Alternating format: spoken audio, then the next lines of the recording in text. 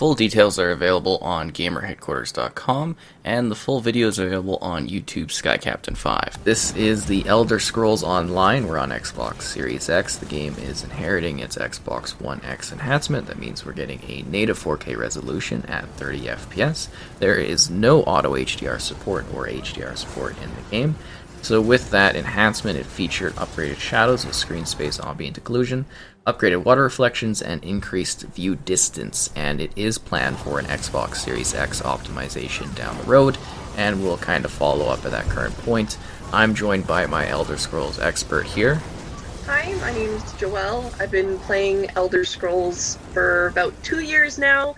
I've done over 300 hours in the game, and in terms of completing the quest line, I'm actually only about 50% there, but that's because the game has so much to offer. Yeah, so with that, we're going to be first talking about kind of what's different, what's changed with, on the new consoles when it comes to Elder Scrolls Online, and then also talking about the general game as well. So just to start off, what have you observed while playing the game with, on the new console? So the biggest thing with the new console is the loading times have been decreased quite significantly. I was playing with some friends the other night, and I was always the first one to be loaded into the zone, and they're still on the old Xbox One consoles. So it is a noticeable difference between load times, which is quite nice. It helps you play more and wait less. The other thing that I've noticed is just graphically, the colors are a lot brighter, but this is mostly just due to the new console itself versus any of the upgrades. Yeah, so it's just kind of presenting a little bit better. And then, again, obviously, like we mentioned prior, we're going to jump back on when the Series X optimization is available. We don't really know what details or when it's coming, so that's why we decided to go ahead here and just do a look at the console at this point in time. I am guessing we're going to see 4K 60, but of course we don't know yet. I guess moving past that, I'd like to look ahead. So what are your thoughts on the next big 2021 expansion that's going to be coming for Elder Scrolls Online? Well, the next expansion is focused on, it's called Gates of Oblivion, and it's going to be looking at the storyline very similar to Oblivion or Elder Scrolls 4. So your main opponent is going to be Miris Dagon, which is one of the Daedra. Generally speaking, the Elder Scrolls Online game, the main storyline focuses on Molag Bal. So it's interesting that you're getting a new big Daedra to face off against. We don't have a ton of information at this time. I don't think we know what areas are going to be unlocked with this new expansion, or if there's going to be new areas unlocked. But it should be interesting. Whenever the universe is expanded, there's quests to do. Often there's new gear, new sets, and all that fun stuff released. So it should be quite interesting, and it'll be fun to go back into Oblivion. Great. So you've been playing, quite a bit recently. What are your thoughts on Greymoor? Because that was the most recent expansion added to the game.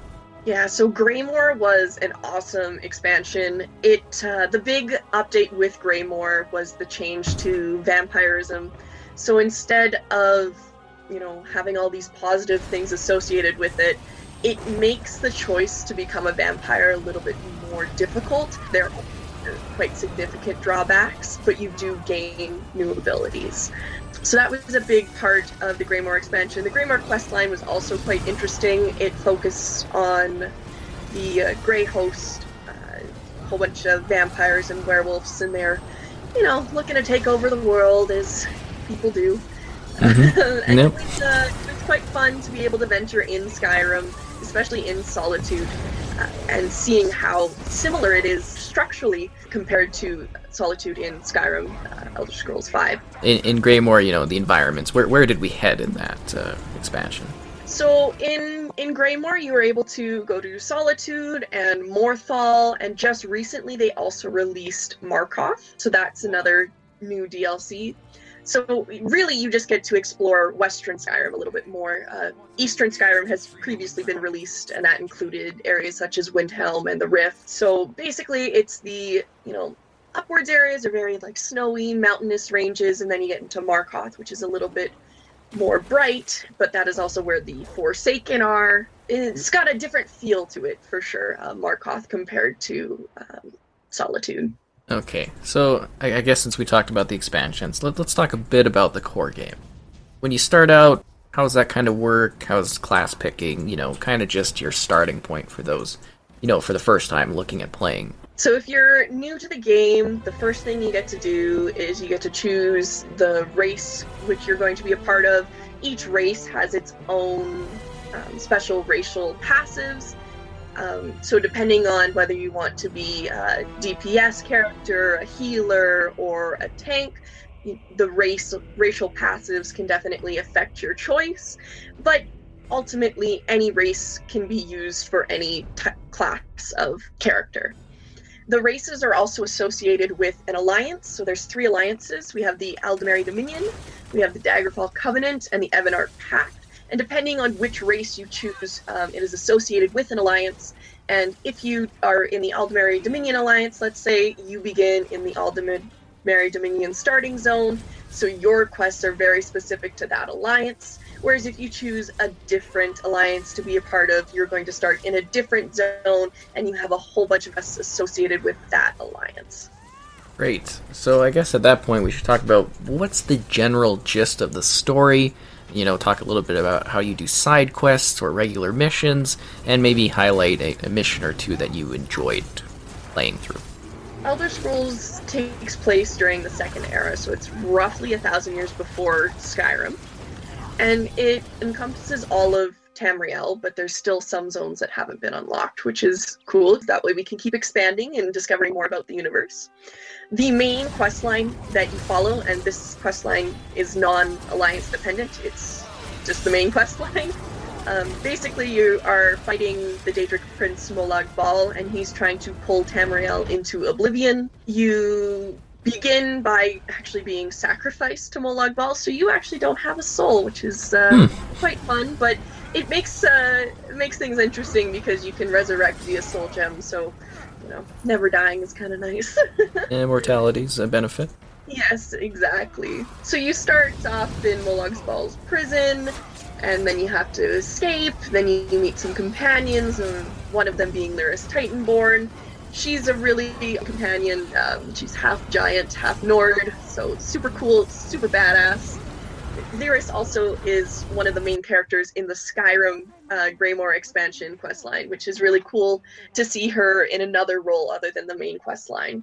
So the Prophet, who you rescue from the prison, enlists your help to help prevent Molag Bal from, taking Tamriel and pulling it into Cold Harbor, because that would really suck.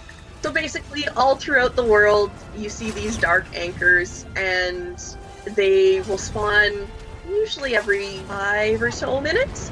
And basically, if you see one spawn, you can go up to it, you kill his minions, and then you get like a little chest and a reward. And I think an achievement is actually to defeat all of the dark anchors in Tamriel. And there's at least 3 in each zone, so probably around 100 dark anchors total, maybe a little more, but a little less. Yeah, and then so once you kind of go through that beginning process of getting sacrificed, escaping the prison, as you level up your character, you have more interactions with the Prophet and with Lyris, and you work up your way to eventually defeating Molag Bal. While you're trying to level up, you are also doing main quest lines based on the zone you are in, which again is based on your alliance. So they could be various things between helping, like Queen Ayrenn. She has some quests for you, and she's in the Aldmeri Dominion. Basically, each of the alliance leaders will have stuff for you to do, and you help the leader along their way as there is a battle going on in Cyrodiil, the 3 Alliance war. There are also a whole bunch of side quests, so you'll stumble upon people along your way, and you can do these little side quests to help them out, usually rewarded with gold, which is nice. Can buy things, craft things, all that good stuff. Some of my favorite quests are actually the side quests because they can be quite different. I know there's one in Somerset that's a murder mystery case, which was quite fun. And another side quest I did, you have to discover the identity of the character who you're working with, which is interesting. As well with side quests, there's delves, public dungeons, and group dungeons that you can participate in. So delves are soloable, public dungeons, Sometimes it's nice to have someone with you. You can do it by yourself. And then group dungeons, you need a group of 4 people in order to complete. If you're a high enough level, you can solo them, but generally when you're starting out group dungeons, you want to have some people with you, so that way you have a full group with a tank, 2 DPS, and a healer. Okay. I don't want to delve into too much. No, I think that's pretty proficient for that element of it. So for fans of the series that haven't played The Elder Scrolls Online, they've played, say, Skyrim, how does, this take on, basically The Elder Scrolls feel in comparison to a traditional single-player type of entry in the series? So a lot of the content can be done as a single player. Like I said, all of the zone quests, side quests, delves, dolmens, those can all be done by yourselves. Occasionally you'll run into other players as you're venturing around, and sometimes they'll help you out, which is quite nice, but it doesn't really impact your gameplay all that much. If you're looking into more PvE group content, it does change quite a bit. But if you love open world games and love to explore, definitely ESO is worth giving a shot, because there is a lot to do as a solo player, for sure. If you're interested in doing group stuff, the world expands even more. There's, I believe, at least 1 group dungeon, if not 2 group dungeons in each of the zones. So with the group dungeons, you have a specific role. You're either the tank, which is the person who taunts the enemies and takes most of the damage. You have the DPS, in charge of producing as much damage as they can to all of the enemies. And then you have the healer, who tries to keep everybody alive. So these roles are very important to a dungeon, because if you have all DPS, usually the boss mechanics will one-shot a DPS. You don't have enough health to withstand it, which is why you need it. As well, a healer is nice to have just to keep everyone alive if you're not able to reliably self-heal. And as a DPS, your focus is damage rather than healing, so being able to focus on doing damage instead of healing is definitely helpful. The other kind of area of gameplay that you can look into is PvP, so player versus player. So Cyrodiil, as I mentioned briefly, is where the Alliance War is taking place. So depending on what alliance you're part of, if you go into Cyrodiil, you go in by yourself, but you can group up with people, and there's going to be other players playing at the same time. So if you're in part of the Aldmeri Dominion, you are going to try to capture keeps and castles, as well as scrolls for your alliance, while there'll be other players part of a different alliance, such as the Daggerfall Covenant, who are going to be doing the same. What's nice about the PvP is it's set up for under 50 players and over 50 players. So if you're new to the game, you can participate in PvP and learn how to play the PvP style, because it's very different from the PvE style. But there's also room for, if you're experienced in PvP, to play in the above 50 category, and, it's very competitive and it can be quite fun. As well, there's these little mini games called Battlegrounds, which can help you with your PvP builds. And basically, they're just a whole bunch of little 10-minute games. They can be a deathmatch or capture the relic. These types of games where you're focused on an objective or just killing other players. So being able to survive as well as output a lot of damage, is a really great PvP build. And it's different than PvE in the sense that you're focused more on one-on-one combat, whereas in PvE you're focused on doing a role, so either being a tank or being a DPS or being a healer, and you're focused on being able to handle groups of enemies versus more one-on-one combat. Great. Okay, so let's talk about the world itself, the places you can go and how you travel within it. Okay, so the big, or I wouldn't say it's a big downside, but it's a little inconvenient, is unlike in Skyrim, you can't just, fast travel wherever you want. In order to travel, you have to get to a way shrine. The way shrines are, spaced out fairly well in the game, and usually, it only takes maybe 5 minutes to travel between 2 way shrines, so they appear quite frequently throughout the world, which is really nice. But you cannot just, just pick up and travel, unless you want to spend some gold, which when you're at a high enough level and you have enough money, it's not a big deal, but when you're at a low level, it becomes a little bit more difficult. Yeah, so basically, once you discover a way shrine, you can travel between that way shrine and any other way shrine you've discovered. So as a new player, sometimes it's advantageous to get to be part of a guild or find some people to play with, because if they travel to a way shrine that you haven't been to before, you can travel to that player and then you will discover that way shrine and you're able to move throughout the world a little bit more easily. In terms of traveling, it's mostly via way shrine. You can run, you can ride your horse, which is quite nice. Horses you get at level 10, and then when unlocked it, you get a horse for all of your other characters. So once you hit that mark, you are good to go and travel as fast as you want and pretty much anywhere you want to go. There's also ships you can take to different destinations if you haven't been there in terms of travel. That covers the traveling, but let's talk a bit about the types of places you go. What are the environments like? I know Somerset's basically a bit of a beach paradise. What other kind of places, like the swamps of is it the Murloc DLC that I'm trying to think of?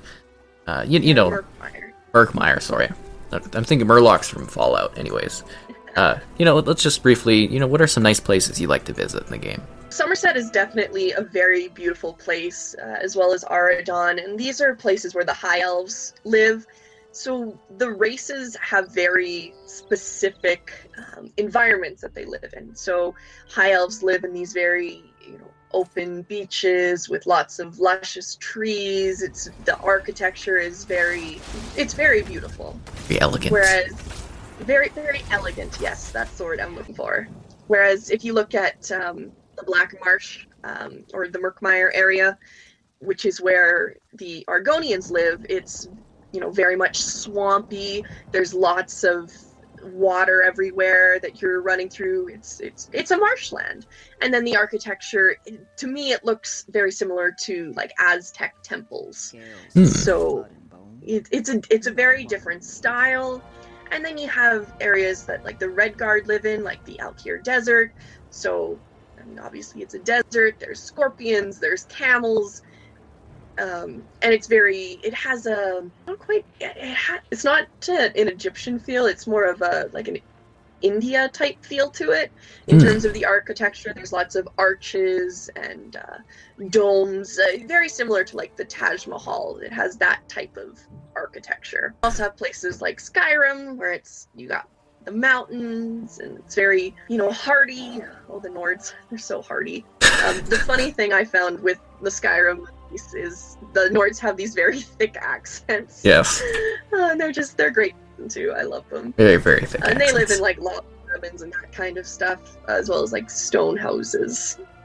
I'm trying to think if there's any other fun places. Yes, so, okay, Vardenfell I think is like a territory of Morrowind. Yeah, and so Vardenfell it's very volcanic. There's tons of lava everywhere.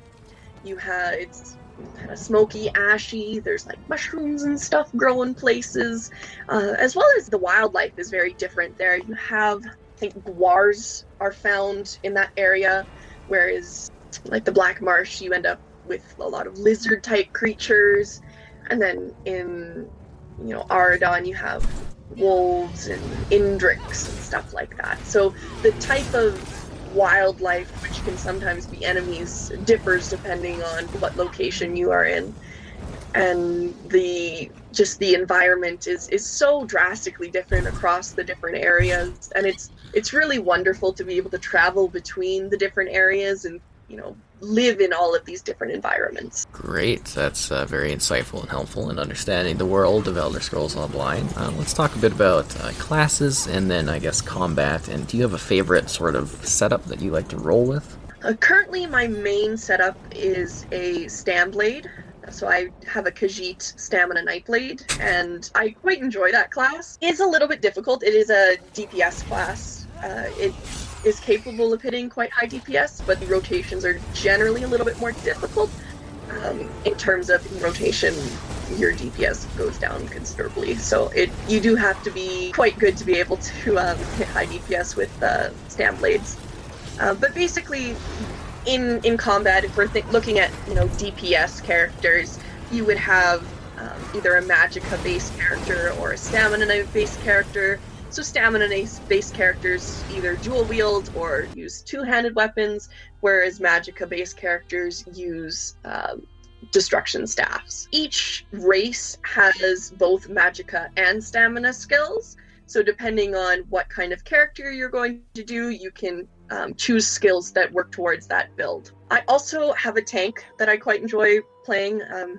He is a Nord, his name is Axel, and he is very big and strong. I like to think of him as like my man candy. But his build is completely different, right? So most of his attribute points are in health, so he has much more health than a DPS character would. And then with tanks, they have to have a balance between stamina and magicka as well, because some abilities you need, such as like chaining in enemies for crowd control, use magicka, and then blocking requires stamina, so you have to be able to block, as well as shields and stuff can use a variety of magicka versus stamina. And then healers are also super fun to play. I have done a healer. I do recommend trying all the different types, healer, tank, and DPS, and because there's so much to learn from each type. And when you play as a DPS and then try to play as a healer, you begin to appreciate how much work your healer does. Healers are mostly magicka based, as healing abilities generally focus on that. I have a Breton healer, and they're really good for sustain, so basically that means I am able to use the abilities and not run out of magicka very quickly, which is super nice and really helpful because that keeps your team alive. Yeah, so there's lots to choose from. There's lots of variety. So there's 9 races. Of the 9 races, you can choose, I believe there's 6 classes. So you have Dragon Knight, Nightblade, Sorcerer, Templar, Necromancer, and Warden. The Necromancer and the Warden are new-ish. I believe Necromancer came in with Elsewhere, and I think Warden came in just before Skyrim, but it's a purchase class via the in-game currency. Each of the classes have their unique abilities, and you can make lots of fun different builds. You can even experiment and create your own builds. I actually highly encourage experimentation when you're creating your characters. And if you are not into experimentation, there's tons of builds online to look at to help you build your character. Great, that's a nice segue into talking about the extra costs of the game. We will mention that this is largely available through Xbox Game Pass, and will be more so in the future since the purchase of Bethesda by Xbox, and that's going to be a big deal for covering the content in the future, so we may be able to present more looks at the Elder Scrolls Online, so that'll be fun. But mostly for you, I guess, what are the extra costs? Like what sort of in-game microtransactions and or memberships can you get for this? Yeah, so the in-game currency are called crowns. And basically there's a crown store. It's just like buying things with gold, but it's crowns. And you can purchase crowns for like actual money, or if you have an ESO Plus membership, you get a lump sum of crowns each month for the membership. So the great thing about the ESO membership is it gives you crowns, so a little bit of in-game currency to buy fun stuff such as mounts or outfits, or even new classes or extra character slots, that kind of stuff. But the other great thing about the ESO Plus membership is it unlocks all of the DLC content. So if you are playing on Game Pass and you don't have ESO Plus, you're just restricted to the main areas. Whereas if you get ESO Plus, you unlock places like Somerset, and I believe Elsewhere is now under there as well. Rothgar, Clockwork City, all these, it gives you so much more to explore and enjoy. The other big thing is if you enjoy crafting, so creating weapons, armor, that kind of stuff, the ESO Plus membership gives you access to a craft bag. So basically this craft bag has unlimited space and all of your crafting material goes in it. And it's super helpful. I would almost say get the membership just for the craft bag. Because otherwise your inventory fills up like no tomorrow, and it's a big pain in the butt. But if you have a craft bag, it's usually no problem at all. Great, so let's move onwards. Let's talk a little bit about partying, character leveling, guilding factions, and kind of wrap that in with maybe like some endgame type content, which we've talked a little bit about. Yeah, so the great thing about ESO is you can play it as a solo player, but there's a lot to do with groups. Guilds are available, lots of different types of guilds. There's trading guilds, there's PvE guilds, there's PvP guilds. And basically, to join a guild, you can send them applications, or sometimes you can just be like, hey, I want to join your guild, and if they're recruiting, people will add you to the guild. With guilds, you're able to type via text chat, and they also have voice chat, a guild thing. So it's a great way to communicate with other players. And if you're struggling on some harder content, like a world boss or a public dungeon, it's really nice to be able to hit up one of your guildmates and say, hey, can you come to so-and-so place and help me out? And generally, they're very kind and able to do that. The other thing with guilds is if you're a new player, there's usually some senior level players that are able to help you out, so they can give you advice on how to build your character or how to go about leveling your character, as well as introduce you into some of the group content such as group dungeons or trials. So endgame content is mostly trial-based, more veteran dungeons. So trials are like group dungeons, except way bigger. So instead of having 4 people, you have 12 people, usually 2 tanks, 2 healers, and 8 DPS. So these are usually very challenging and take a while to get through, but they can be quite fun, and it really helps you work on your skills and building your skills, which is great. Veteran dungeons as well are a little bit more endgame content. So basically, every dungeon has a normal mode and a veteran mode, and the veteran mode just adds more mechanics, gives the enemies more health, the enemies output more damage, and they also might add in some other special mechanics. With veteran dungeons, there's also achievements associated with completing the dungeon with no member dying in your group, finishing the dungeon within a certain time frame, and completing what's called hard mode, which just again adds more extra mechanics to it for the final boss. So those are really fun for experienced players to try to get those achievements. I'm actually working with a group right now to work through some of that DLC dungeon achievements, and it's been quite fun. Sometimes it can be challenging. We tried to do Veteran Frost Vault, which was quite a difficult dungeon. It took us 5 hours to complete. So that's lots of room for improvement and lots of areas where you can challenge yourself. In terms of PvP endgame content, there's a really fun, challenge to become Emperor. So basically, if you're playing in Cyrodiil or Imperial City, if your alliance wins that week, I believe they're about a week long, the challenges, and you have the most alliance points out of all of the people playing in your alliance, you become the Emperor for the next week, which is quite the achievement to be able to do. I think you get a nice gamer score bit for that too, eh? Oh yeah, I want to say less than 0.5% of gamers unlock that achievement. It's quite high up there, but if it's something you want to do, you can totally go for it. The other thing is too, right, if you're new to the game, there's so much different types of content. So you could be playing for a year and just do PvE type content and then decide to try PvP. And learning how to do PvP would take a while in itself, and there's lots of achievements associated with that. Great. So what kind of pets? Oh, pets, yes. So I mentioned mounts briefly, so a horse, but there's also different types of mounts. So I have a snow leopard mount, which is one of my favorites. There's also Indrik mounts, which are pretty cool. There's a wolf mount, I believe, as well. Lots of different mystical creatures that you can, mount up on and ride all over Tamriel.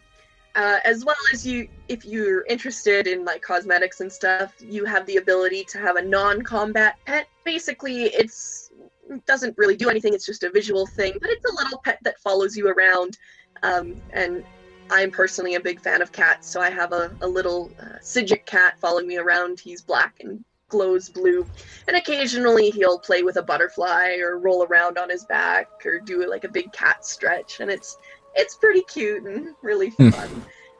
And there's also, again, lots of mystical types of pets that you can look at. And then if you're interested in, that kind of side of thing, like non-combat pets, there's also housing is a big thing in the game. Yes. So lots of houses available to purchase. You can decorate, you can make your own furnishing, lots of cool stuff. A lot of times guilds will have like a guild house where they'll have crafting stations available or Mundus stones available or trial dummies that you can use, which is quite nice. But you can also just have a little home and do some little home decorating. There are guilds that are specifically home decorating guilds, which is kind of cool. As well as you can all look into things like your outfit, costuming is a big thing, appearance. Great. Let's, I guess, kind of wrap up at this point. So, what do you like about the game? Is there anything you'd like to see changed? And, just general ending thoughts on, Elder Scrolls Online. So what I like most about the game is how expansive the universe is. I mentioned earlier that I've been playing for about 2 years, but I'm only, 50% done the game content. So there's so much to do, which makes it really exciting and, keeps me coming back. Right now I'm working on doing some solo questing, so I'm working on finishing up all the main story quests on one character, which a lot of people don't actually do, but because I am into open world games, I would like to complete all the stories in the different zones, which has been a lot of fun going through and doing that. And then the other thing I like is it has a good variety between PvE, solo, and PvP. So there's so much to learn, there's so much to do. I love being able to play with other players. I used to, be really nervous about it, but the guild I'm part of right now is super great. I've actually made some good friends. I sent Nice. Sent them a little in-game Christmas gift this year, so that was fun. And yeah, I love being able to play with people. I love being able to challenge myself. And what's great is that it's challenging, but it's easy to pick up. And you can keep pushing yourself to become a better player. And that's what I love about it. Great. So that's the Elder Scrolls Online. We'll be sure to talk about the optimization when it drops and maybe future content as well. Thanks for joining and chatting about the game. Yeah, thank you for having me.